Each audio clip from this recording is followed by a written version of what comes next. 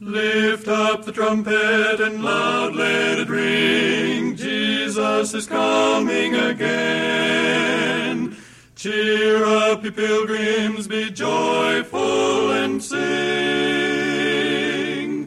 Jesus is coming again. This is the voice of prophecy, a voice crying in the wilderness of these modern days. Prepare ye the way of the Lord. Coming again, Jesus is coming again. From our Voice of Prophecy studios in Los Angeles, California, we welcome you to this half hour of inspiration and music with the King's Heralds, Delker, Brad Braley, and our speaker, H.M.S. Richards, a Seventh-day Adventist minister.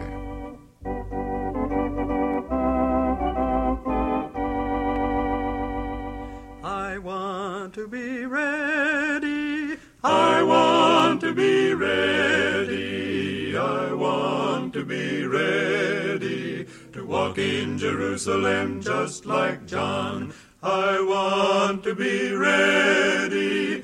I want to be ready. I want to be ready to walk in Jerusalem just like John. Oh, John, now didn't you say, walk in Jerusalem just like John, that you'd be there on that great day? Walk in Jerusalem just like John. I want to be ready. I want to be ready. I want to be ready to walk in Jerusalem just like John. I want to be ready. I want to be ready. I want to be ready to walk in Jerusalem just like John. King Jesus rides in the middle of the air. Walk in Jerusalem just like John. I pray the Lord we'll all be there. Walk in Jerusalem just like John. I want to be ready. I want to be ready. I want to be ready to walk in Jerusalem. Great day, great day, the righteous marching. Great day, day in Jerusalem just like John. I want to walk in Jerusalem just like John. I want to walk in Jerusalem just like John. Walk in Jerusalem, walk in Jerusalem just like John. I want to walk in Jerusalem just like John. I want to walk in Jerusalem just like John. Walk in Jerusalem, walk in Jerusalem just like walk in Jerusalem just like John.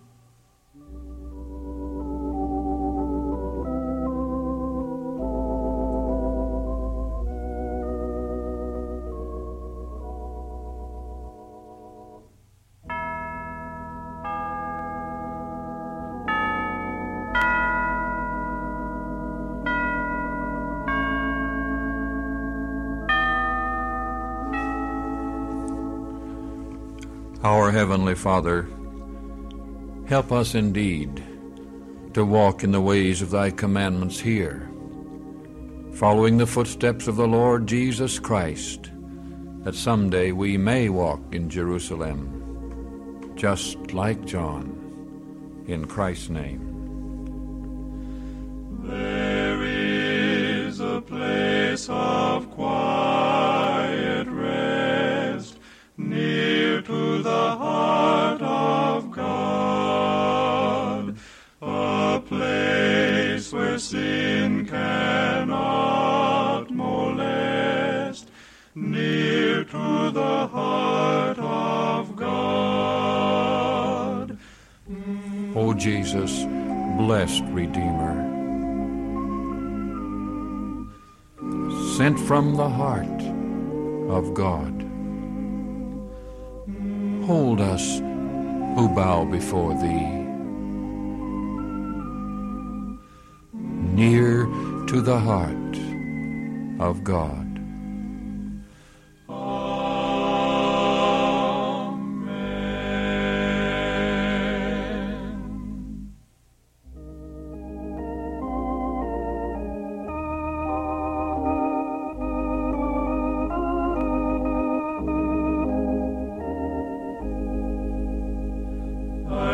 The old story of Jesus my King, and his love's growing sweeter to me. My heart's adoration to him I will bring, for his love's growing sweeter to me. Sweeter, sweeter, growing sweeter each step of the way, and someday faithful his beauty I'll see, and his love will grow sweeter to me. And now he keeps near me to guide me each day, and his love's growing sweeter to me. He's ever beside me to show me the way, and his love's growing sweeter to me. Sweeter, sweeter, growing sweeter each step of the way, and someday faithful his beauty I'll see, and his love will grow sweeter to me. I'll trust him and serve him though dark be my way, for his love's growing sweeter to me. He promised to keep me, sustain me each day, so his love's growing sweeter to me. Sweeter, sweeter, growing sweeter each step of the way, and someday faithful his beauty I'll see, and his love will grow sweeter to me.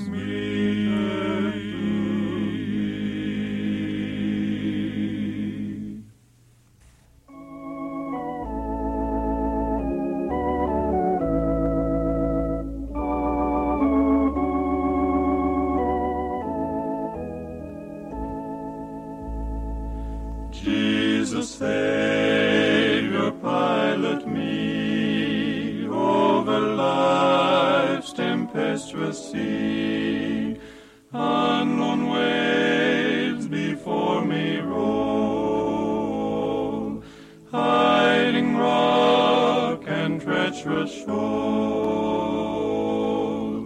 Chart and compass came from thee, Jesus, Saviour, pilot me.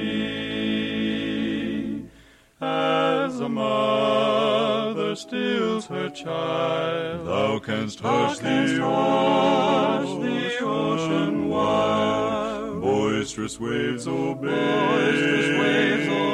thy will, when thou sayest to them, be still. Wondrous sovereign of the sea, Jesus, Saviour, pilot me. When at last I near the shore, the fearful breakers roll, 'twixt me and the peaceful rest. Then while leaning on thy breast,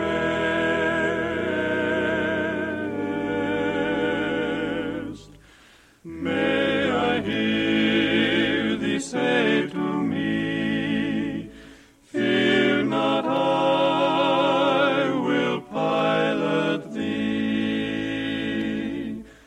Amen. Amen.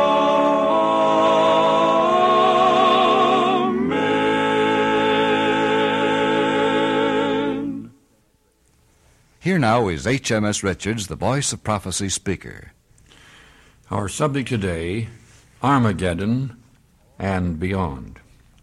All the world is looking toward Armageddon and Earth's last harvest, the tremendous events which come beyond Armageddon.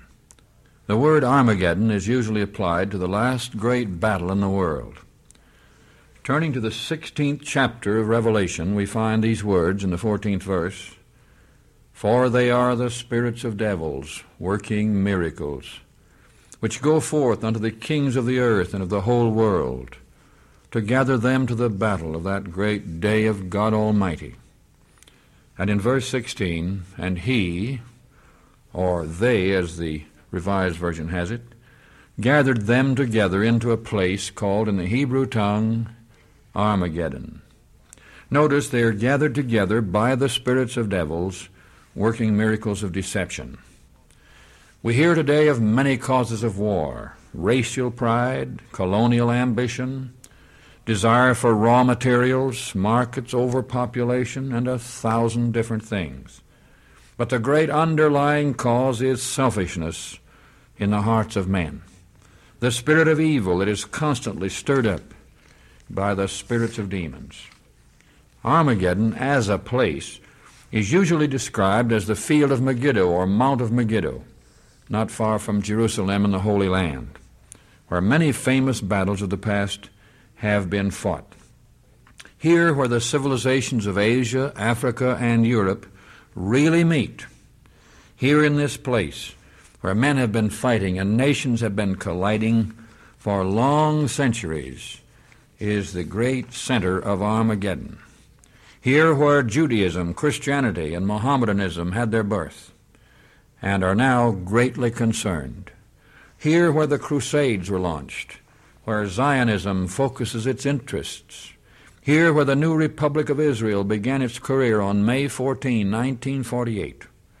The attention of the world finds prophecy fulfilling. Here where the human race was born, as someone has said, it will also have to die. But according to Bible prophecy, here it will be born again to a future so glorious that it defies our dreams. Notice next the 4 great predictions made concerning the so-called heathen, that is, the non-Israelitish nations. First, they are to be awakened. Joel 3:12, "Let the heathen be wakened and come up to the valley of Jehoshaphat. For there will I sit to judge all the heathen round about, saith the Lord." Second, they are to prepare war. Verse 9, "Proclaim ye this among the Gentiles, prepare war, wake up the mighty men, let all the men of war draw near." Third, they are to come to Palestine, the Holy Land. Verse 12, here we read that they come to the valley of Jehoshaphat, and this is the name usually given to the valley in front of Jerusalem on the east. 4, their way is to be prepared. "And the 6th angel poured out his vial upon the great river Euphrates," we read in Revelation 16, verse 12, "that the way of the kings of the east might be prepared." Let me ask you a question. Have these predictions been fulfilled so far?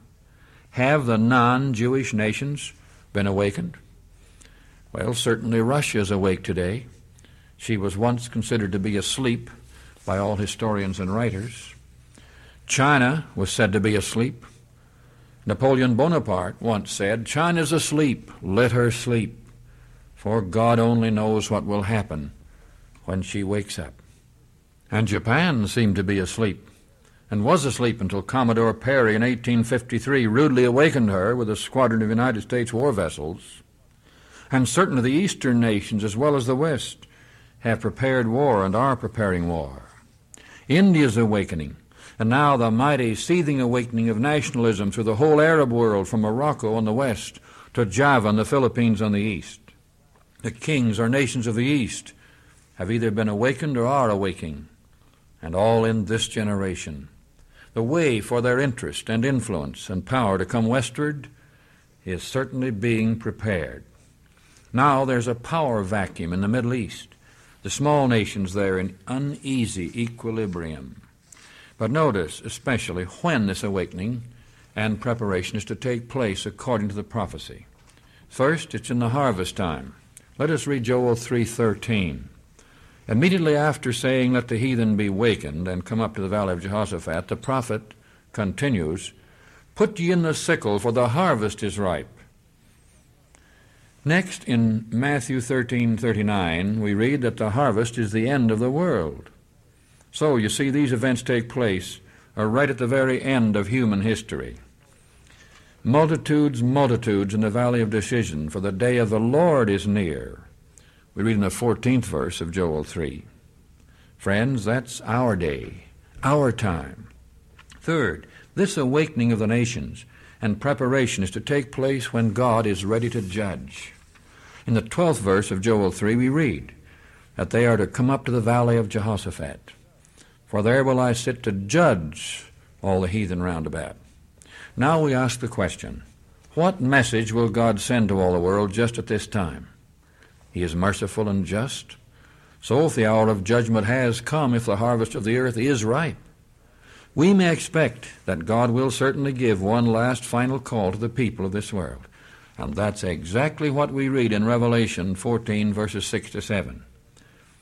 "And I saw another angel fly in the midst of heaven, having the everlasting gospel to preach unto them that dwell on the earth, and to every nation, kindred, tongue, and people, saying with a loud voice, Fear God, and give glory to him, for the hour of his judgment is come. And worship him that made heaven and earth and the sea and the fountains of waters." A worldwide message, represented by an angel flying in mid-heaven, goes to all nations, announcing the judgment hour, preaching the everlasting gospel. And the giving of this message just precedes the end of the harvest. For in the succeeding verses, we find the very next verse, in fact, "I looked, and behold a white cloud, and upon the cloud one sat like unto the Son of Man. And he had a golden crown on his head. He's coming as King of Kings, and a sharp sickle in his hand." So the harvest is to be reaped. So it's clear that this great awakening of the nations, this great military preparation, in which billions and billions in money are being spent and millions of lives are being lost, will come at the very harvest time of this earth, just before Jesus Christ returns in glory and power to reap the harvest. Now the great question is this: who will be ready in the harvest time? The world will not be converted. Jesus said, and I'm reading Matthew 24:14, "This gospel of the kingdom shall be preached in all the world for a witness unto all nations, and then shall the end come." You see, the great foundation truths of the gospel and the government of God will be emphasized.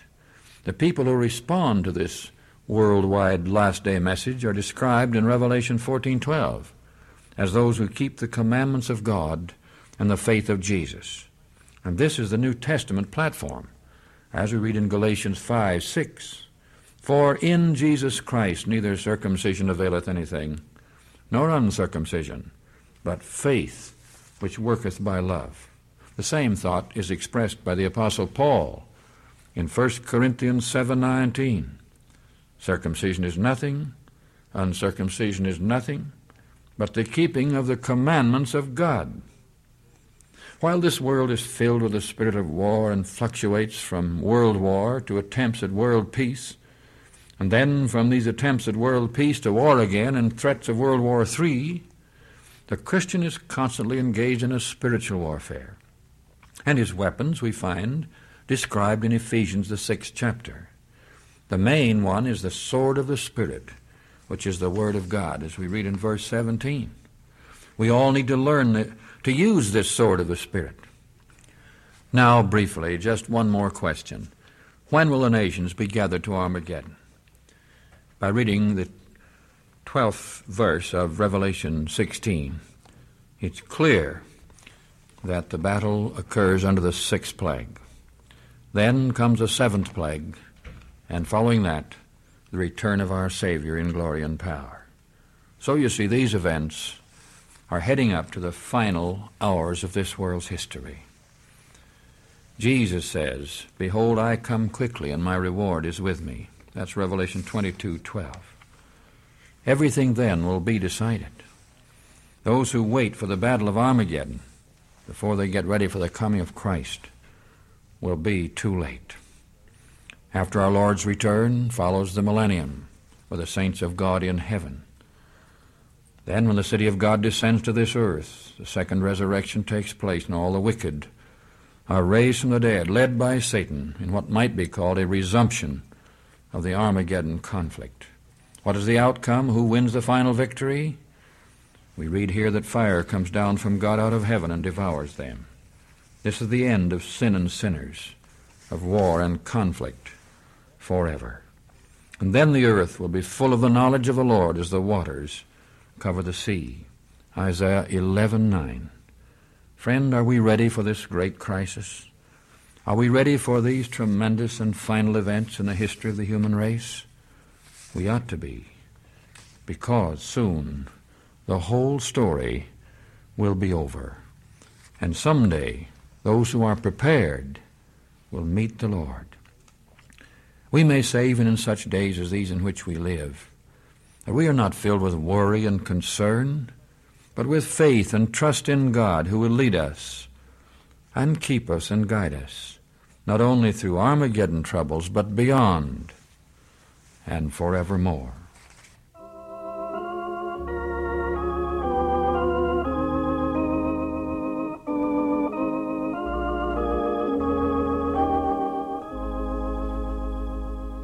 God's tomorrow is a day of gladness, and its joy shall never fade. No more weeping